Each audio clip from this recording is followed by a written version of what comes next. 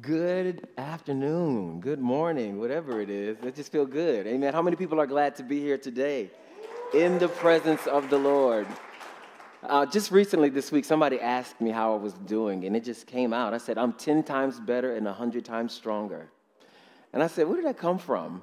And I remember in the book of Daniel how it says that Daniel and the three Hebrew boys, that they were 10 times better than their counterparts. And I said, I'm just going to embrace that for myself. So how are you? I am 10 times better, and I'm 100 times stronger because God's favor and grace is on us. I am honored to be here with you all today, and I enjoyed the worship. Put your hands together for the worship team. There is nothing like anointed worship. I'm not just talking about good music. I'm talking about anointed worship. And we're grateful for them. I'm thankful for my wife. I'm Dr. Ashley Cross for being here with me this morning, and our newborn. We actually have 4 daughters. We adopted our oldest daughter when we got married. My wife started a girls' home in Oklahoma, one of the first girls' home in Tulsa, Oklahoma. And our oldest daughter was a part of her ministry at Manna House. And when we got married, we adopted her and brought her to Rochester with us. And so I am a girl dad all the way through and through. I was praying that God would give me another opportunity for a boy, but my wife says, yeah, we are done.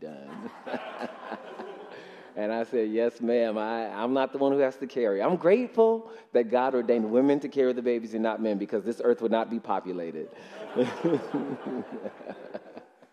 We are just grateful to be here, and we honor the legacy of this place. You all are a part of a great legacy. And there's beauty in having history, but there is comfort knowing that there is a future. And you all are a part of the future of this place as you are being equipped, empowered, and prepared to take the truth of Jesus across this globe. And I believe that this is an ordained time of the Lord. We're going to get into the Word, but several months ago, earlier this year, I was sharing it with Dr. A. I was in prayer and just fasting and preparing for 2023. And as I was praying and fasting, the Lord brought Elam across my heart in prayer. And I was like, okay, Elam, I've never been. This is my first time stepping foot on the campus. I've never been here. And the Lord began to speak to me about what God wants to do on this campus. And oftentimes, we're so close to the campus, we're here day in and day out, that sometimes, and it's no indictment, we lose the awe and the wonder of what the Lord desires to do in us, through us, and on this place. And as I began to pray into it, I came across Pastor Phil, and we had lunch, and he was like, brother, I am an Elam guy. I was like, oh, okay, I didn't know that. He said, you have to meet Dr. A and have lunch. And we had lunch, and lo and behold, we are here. And I believe that God does not make any mistakes. I don't believe in accidents. I believe that the Father has something in store for you today. I'm going to ask you to talk to your neighbor just a few times, not too much. I just want you to look at your neighbor, look them in the eye, and I want you to declare to them that God has something in store for you today. Come on. Use your voice. God has something in store for you today. I believe it. It is so. Amen. And I feel like I'm at home because this is a place where the Spirit of God can move freely. Let's get into the Word. I'm going to be coming from the book of Luke, the 6th chapter today. I'm going to be coming from the book of Luke, the 6th chapter. And I'm actually going to start at the 12th verse, and I'm going to reverse engineer this message. I'm going to start at the 12th verse. I'm reading from the ESV version. Amen. Good stuff. When you have it, say, I have it. If not, say, wait on me. I love to see paper Bibles in the place. Amen. And if you got your smartphone, go ahead and open up that Bible app. Let's read. It says, and in these days, he, meaning Jesus, went out to the mountain to pray. What did he go to the mountain to do? He went to the mountain to pray. And all night he continued in prayer to God. And when day came, he called his disciples and chose from them 12 whom he named apostles. He called his disciples to him, the 12 whom he named apostles. There was Simon, whom he named Peter, and Andrew, his brother, and James and John, and Philip, and Bartholomew, and Matthew, and Thomas, and James, the son of Alphaeus, and Simon, who was called the Zealot, and Judas, the son of James, and Judas Iscariot, who became a traitor. May the Lord add a blessing to the reading of his word. And I'm going to tag this message, Jesus prayed for you. Jesus prayed for you. Oftentimes, many people go through life not fully being seen or known. We venture and we navigate through this world trying to answer one of the most important questions of life is, who am I and why am I here on this earth? Why am I here on this earth?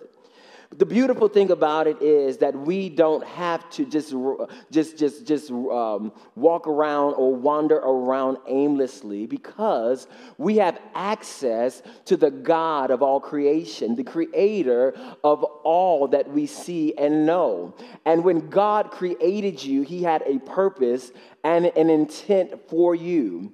Aren't you glad that God didn't make you by accident, but he made you with intent? When God brought you into this earth, remember that, like he said to Jeremiah, when you were in your mother's womb, I knew you. I knew you. I knew your purpose. I knew your frame. I knew your makeup. I knew your flaws. I knew your strength, because I made you. When we came into the earth, God had a purpose for our lives. When you came, even before you decided to enroll to be a student here at Elam, God had already known that you would be here preparing to be equipped and to live out your calling, your ministry, and your destiny. God is not a general or a vague God. God speaks with specifics. God knew you with detail. God knew He knows us so well that He doesn't only know how many hairs you have on your head, but he numbered the hairs on your head. Come on. I don't care how many times we read that and we hear it. It still blows my mind that when you wake up and hair number 2053 falls out, he says, oh, that was hair number 2053, hair that fell out. That is how detailed God knows you. How many people are glad that God knows you? But that's not even the best part. He knows you and he still chose you. Have you ever got to meet somebody and just in the first few formalities, you're like, wow, that's a really cool person. Like, yo, she's really good. Like, she's a nice person, or he's really down to earth. And that initial introduction was really good. But the more you get to meet them, the more time you spend with them, the facades come down and the mask comes down, and you get a little more comfortable with the individual. And now you start to see the person for who they really are. And in the beginning, when they would call your phone and their name came up, you was like, oh, I have to hurry up and answer that. But after a while, their name would come and be like, ignore, don't act like you don't do it. Don't make me feel like I'm out here by myself, because the more you get to know the person, you realize that the individual you met in the beginning was just a representative, and it was not truly who they say they were. But God knows the depths and the details of your life, and he still chose you. God knew the flaws, he knew your weaknesses, he knew your barriers, he knew your inconsistencies, and he still chose you, and he still loves you, and he anointed you to do the work of the ministry. You are named, you are known, God chose you. And what we see here in the book of Luke, the 6th chapter, this is 6 chapters in. This means that the disciples had been walking with Jesus for a few weeks, for a few months now. They had been seeing miracles. They had been seeing Jesus doing the work. He calls his disciples. He cleanses the leper. They see him cleansing the leopard. They see Jesus healing the paralytic. They see Jesus doing all of these things, these miracles, these signs, and these wonders. And then we get to the 6th chapter. If you go to the beginning of the 6th chapter, we see that on the Sabbath, Jesus and the disciples, you have to be mindful, it didn't say in the 12, it says in the disciples, because how many people know there were more than 12 disciples? There were more than 12 disciples. He sent them out 2 by 2. He had the 72. He had the massive crowd. He had the 70. He had the 12, and he had the 3. So the disciples were all with him in the beginning of the 6th chapter. And he's going, and they're hungry. They're eating the wheat, and he's talking about how the Lord made the Sabbath for us and not us for the Sabbath. And then we see in the 6th verse, here's another miracle. It says, on another Sabbath, he entered the synagogue and was teaching. And a man was there whose right hand was withered. And the scribes and the Pharisees watched him to see whether he would heal on the Sabbath, so that they might find a reason to accuse him. But he knew their thoughts, and he said to the man with the withered hand, come and stand here. And he rose and stood there, and Jesus said to them, I ask you, is it lawful on the Sabbath to do good or to do harm, to save life or to destroy it? And after looking around at all of them, he said, stretch out your hand. I'm so grateful that God still will work miracles even in the midst of people who are doubters and would rather see you lame and crippled. But Jesus says, I am still going to demonstrate my power, because it's not about those who are around you. It's because I desire to see you made whole. I'm glad that God wants me whole. And I'm glad that there is not a day of the week where my wholeness is off limits. He says, I will heal you on a Sabbath, or I'll heal you on a Monday. I'll heal you on a Tuesday. It does not matter the day of the week. It says that Jesus says, stretch out your withered hand. And it was in that moment that the withered hand was healed. God is still doing miracles today. God is still healing the sick. Yes, God is still even raising the dead. This is why you are here. You were called for such a time as this, to remind the world that God is not dead. He is still alive. Somebody come on and put your hands together if you believe it. Hallelujah, hallelujah. So it says that Jesus rose and he says, stretch out your hand. And his hand was healed in that moment. So the disciples saw all of the miracle working power of Jesus. They were experiencing it firsthand. But do you not know that Jesus did not come into the earth to solely do the work of the ministry by himself? While Jesus is in the earth, Jesus is not only our teacher, but he is our example. Jesus is our what? Jesus is our example. So after he healed the man with the withered hand, now we get to our reading for the day. We get to the 12th verse, and it says, in these days, he went to the mountain to pray. He went to the mountain to do what? He went to the mountain to do what? He went to the mountain to pray. We cannot discount the ministry and the necessity of prayer. I feel his glory rising up on the inside right now. You cannot deny the importance of prayer. He went up to the mountain to pray for something very specific. He was not praying for his next miracle. He was not praying for where he should go next. Jesus was praying about who he should bring close to him. Whew. If you're going to be praying about anything, you need to be praying about who's in your circle. Because if the enemy cannot distract you internally, he will try to find an open door via your relationships. It says that Jesus, and he didn't only pray for a few minutes, y'all. This is in the line where he says, could you not tarry with me for an hour? It says he prayed all night long. He prayed all night long, and then after he prayed and got some clarity from God, it says he called the disciples up to the mountain with him. And when day came, he called his disciples and chose from them 12 whom he would name apostles. Why am I emphasizing this? After he prayed and got clarity on who was to do the work of the ministry with him, now all of the disciples had access to see the work being done. We understand that he had the masses following him, and they were listening to his teachings. They were aligning their lives to the truth of the kingdom of God. But he says, these 12 men I'm going to bring close to me so that they can see another perspective that the masses won't see. I am so grateful that we get the opportunity to see Jesus up close and personal. This is not a Jesus that we have to have a mediator to go through. This is not a Jesus who is all from a distance, but I'm grateful that he sits and lives on the throne of my heart, that I can know him for myself. I don't have to lean and depend on the testimonies of others who have come before me. Though the testimonies are great, though they are amazing, I get to experience Jesus firsthand. Aren't you glad that he's a Jesus that will give you an experience? This speaks to the fact that we can still experience the same Jesus today, but then the same Jesus today that we read about in the Bible over 2,000 years ago. Because the same miracles he did back then, he can do those same miracles today. Because he is still alive and well. Slow down, cross. Slow down, slow down, slow down.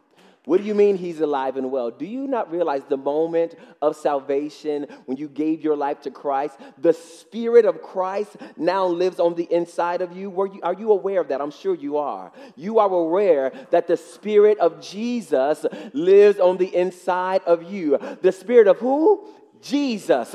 I'm not talking about some other idol god. I'm not talking about a new age spirit. I'm not talking about the energy in the earth. I'm not even talking about the universe. Why would we worship the universe when we can worship the God who created it? The Spirit of Jesus lives on the inside of me. Come on and say that with me. The Spirit of Jesus. Come on and say it like you believe it. The Spirit of... So in essence, what are you saying? I'm glad you asked. This is what I'm saying. That Jesus is living life through you even in this moment. Jesus' ministry is still going forth in you, through you, and for you. He has called you. He has anointed you. He is preparing you to do the work of the ministry. It says after Jesus prayed all night, he called all of his disciples up to the mountain. Hundreds of disciples came up to the mountain. But there were some details that Jesus got in his time of prayer. He understood the ministry would be intense. How do we know this? They said, Jesus, where do you live? He says, foxes have holes, birds have nests, but the Son of Man doesn't have it anywhere for his head to lay. How many of you would sign up for that type of ministry? You don't even have a house to lay your head in? He said in prayer, God, tell me who are to be my 12, those who are walking with me, these who I would name apostles. And it says out of all of the disciples, he began to specifically call out the names of whom we would know to be the 12 apostles. He called out Simon. He called out who he named Peter. He called out Andrew, who was Simon's brother, and James and John, and Philip, Bartholomew, Matthew, Thomas, James, the son of Alphaeus, Simon, who was a zealot, and Judas, the son of James, and Judas the Iscariot. Why am I going over these names specifically? He says, and he named them apostles. Because Jesus prayed, and God says, these are the 12 I want you to pick. How many people know that Jesus is still praying today? The scripture says he is forever making intercession on our behalf. He says, these 12 men, I'm naming them apostles. They're going to walk with me. They're going to live with me. They're going to sleep in the same room I sleep in. They're going to see me in some of my most vulnerable moments. But these are going to be the men that turn the world upside upside down. These are going to be the men that carry on the miracle-working, wonder-working power of Jesus in the earth. Henceforth, I am going to call them by name. I am going to equip them to do the work. I am going to let them see me as I am, and then I'm going to send them off to be kingdom ambassadors in the earth. I want to stand here to tell you today, it is no different. Jesus was praying and he named you to be an ambassador of the kingdom in the earth. He named you, he knows you, he prayed for you, and he says, I'm going to put you in position so that you can be equipped to be salt and light in the earth. Let me tell you something. The moment I realized fitting in is overrated. Fitting in is real overrated at this point in time. Everybody is doing the same thing. Everybody looks the same. I want you to write this down because I want this to be your testimony. This is what I've come to the conclusion of. I am too anointed to be anonymous. Let me say it again. I am too anointed to be anonymous. God anointed you. He put God ability on you. This is why you're here. You are a salt carrier. You are a light bearer. Hallelujah. Is this resonating in your heart? You are salt. You are light. And he's sending you into the uttermost parts of this world. You are too anointed to be anonymous. God has marked you to do great deeds, signs, wonders, miracles in the earth. Yes, you feel like you may not be known, but God prayed, he ordained, and he prepared a seat just for you. Somebody say, it is so. It is so. What happens after Jesus names the 12? If you go down further in the 6th chapter, we see Jesus, he starts to minister to a great multitude. And these 12, now they are on their ministry assignment. They are in their, they are on their ministry internship. They had just been appointed as the 12, and now they're on the job learning. They are boots on the ground. They have to get ready to work. They are working. They are called. They are anointed. And could you imagine these 12 who were just a part of the other massive disciples, but now they have specific responsibilities. They have specific assignments. And now the masses are there and they have to be mobilized to do the work. Hallelujah. I believe that this is a day and hour where God is not only equipping you to do the work, but he's preparing you and mobilizing you to do the work. You are carrying God's glory in the earth. Let me get away from the script for a second. I believe by the Spirit of the Lord, as it was in the days of old, where we would testify of the great deeds and wonders and miracles that flowed through Elam, it will be as it was. And I hear the Spirit of the Lord says that the latter glory is greater than the former glory. It does not mean that we don't appreciate those who came before us.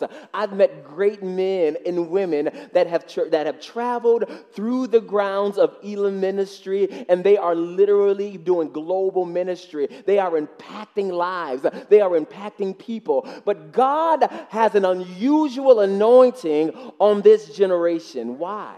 Because you all have to be mantled to handle a different level of darkness.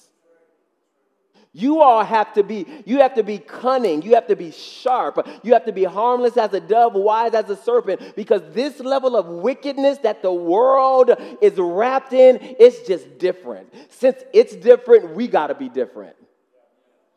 Are you hearing me today?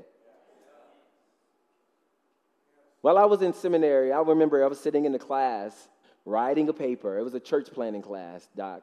And they said, I want you to write out a church that you want to plant, what type of church it will be, what type of ministry it will be, what type of people will it impact, where is it going to be? And I was like, And I began to write out this paper.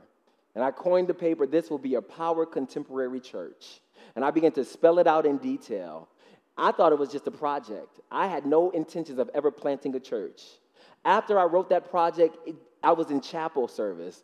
It was a little bit like this chapel service. I mean, I had my hands lifted up. I mean, I was just crying. I remember a song they were singing. They were singing Hillsong. I'll stand with hands high and hearts abandoned in awe of the one who gave it all. I'll stand, my soul, Lord, to you surrendered. All I am is yours. As soon as I sang that line, all I am is yours, the Lord set me up.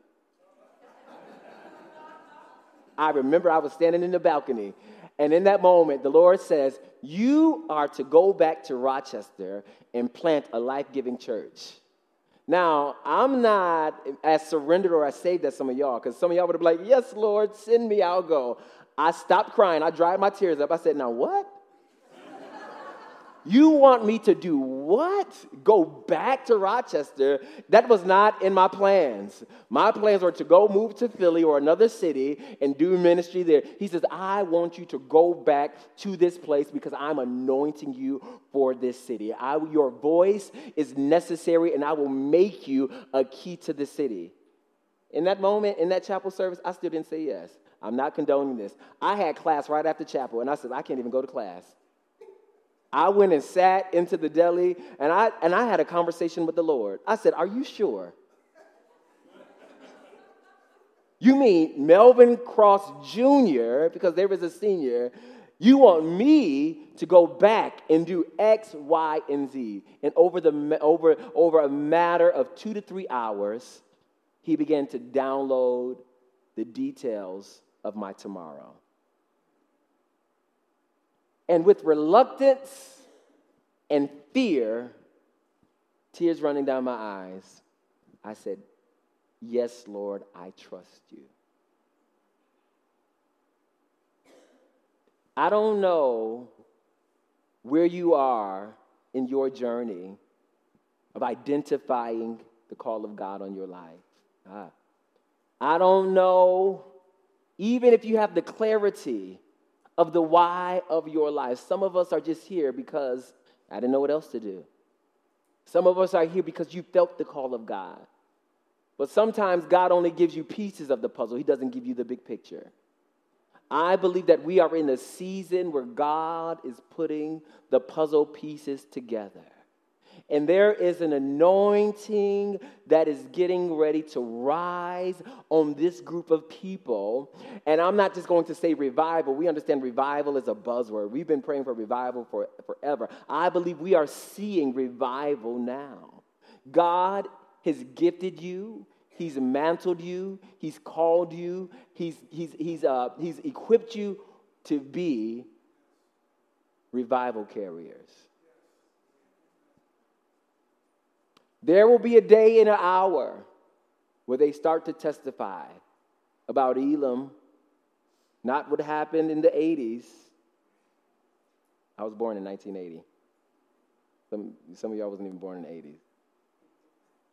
Most of the moves of God we're hearing about, we weren't even born when it happened. Am I telling the truth? So we need to do something about that. Our children, our grandchildren, when they open up the church history book, they need to read about a revival that their parents lived through. Am I talking to the lights, or am I talking to revival carriers? I know this is chapel for you. There's sometimes I'm like, I got to go to chapel today. Oh, my God. But it was in a chapel service where God solidified the destiny and the calling on my life. And I believe that even now, as I am standing before you, you're probably saying, this man talks real loud, but this is Elam. Y'all used to louder. God is opening up your eyes so that you can see a clearer picture of your why. He is downloading more details about your destiny so that you will have the next steps to your calling. We are responsible for cultivating, carrying a move of God that my daughters, my grandchildren, your grandchildren will read about. And they will say, my father was a part of this movement. My mother was an intricate role in this revival. I'm sure, and I'm about to wrap up because I want to pray and I want us to worship for a quick minute. I know this ends at 12. We got 5 minutes. I've read about Father Nash. I've read about Charles Finney. I've read about William Seymour. I've read about the great revivals of Elam. I've read about all of these things, and it stirs my heart.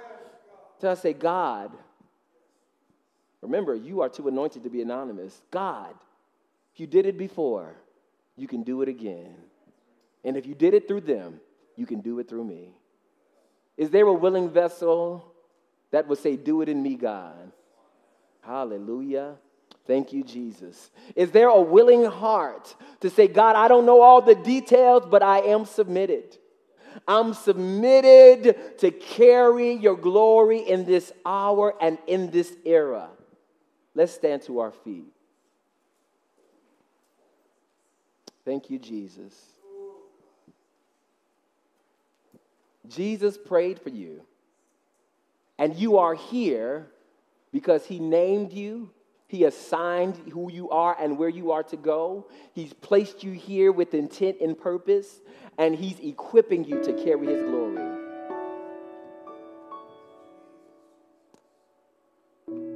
Ashley, were we married yet when I prayed for Auntie Bonnie to come back to life? We were engaged. If I did not come back to Rochester, I don't believe I would have experienced this type of miracle. My aunt had experienced some health complications, and we got a call to come to the hospital because it wasn't looking good. By the time we got there, she had already flatlined. They said she had flatlined for about 5 minutes. And in the medical world, that's a long time. Me and my father walked in the room, and they says, what do we do? My father looked at me. I was like, why are you looking at me? And the Lord says, tell them to try again. As they begin to do the work, I began to pray. The Lord told me very specifically what to pray. I prayed that her heartbeat would match the rhythm that was necessary to sustain life. And I prophesied, I said, you will live and not die. In that room, with my Pentecostal charismatic self, I didn't quicken, I didn't pray in tongues. I just laid my hands. I said, live. That woman of God came back to life. No exaggeration. She came back to life, no brain damage. She was still as mean. She was meaner now than she was before. Everybody got that mean auntie. She was meaner before. And she woke up and she came back to herself. She says, I heard you call me back. She lived at least 7, 8, 9 more years, hitting people with her cane, laughing, all that stuff. Why am I telling you this? There are miracles hinged on your yes. Hallelujah.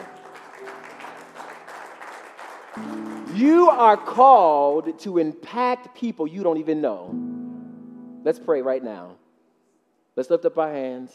I want you to lift up your hands and surrender. Father, we say yes even in this moment. We say yes even in this moment. You have mantled these people under the sound of my voice to do deeds and wonders and works that will be written about and read about for generations to come, if the Lord tarries. We thank you right now, God, that there is fresh oil flowing through Elam in this moment. We decree and declare that there is a fresh anointing. You are smearing oil and God ability on these your sons and these your daughters. We thank you right now, God, that there is something raising up on the inside of them. And Father, even in the moment of their yes, you will begin to unfold the truth of their tomorrow. And God, I thank you right now, God, not only for a yes, but you would give them a boldness to do the work of the ministry. Even though this world is getting darker, we thank you that the light of the gospel is shining brighter. And we say, you can trust us to carry your truth. Hallelujah. You can trust us to carry your light. I thank you right now that even dreams are being realized. I thank you even in night seasons that dreams are starting to happen. You are opening up the eyes of their understanding. You are opening up their ears so that they could hear what the Spirit of the Lord is saying to the church. I thank you right now that you are putting fire in their hands, and out of their bellies shall flow rivers of living water. They will prophesy to this generation. They will prophesy to systems of the world. They will speak the truth of Jesus, and they will see the change that you showed them. God, we honor you. We love you. I surrender all. I surrender all to Jesus.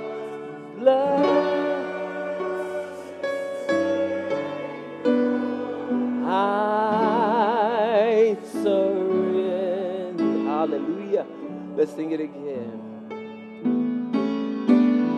I surrender all.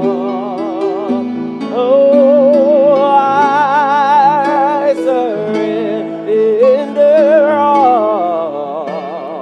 all to Jesus.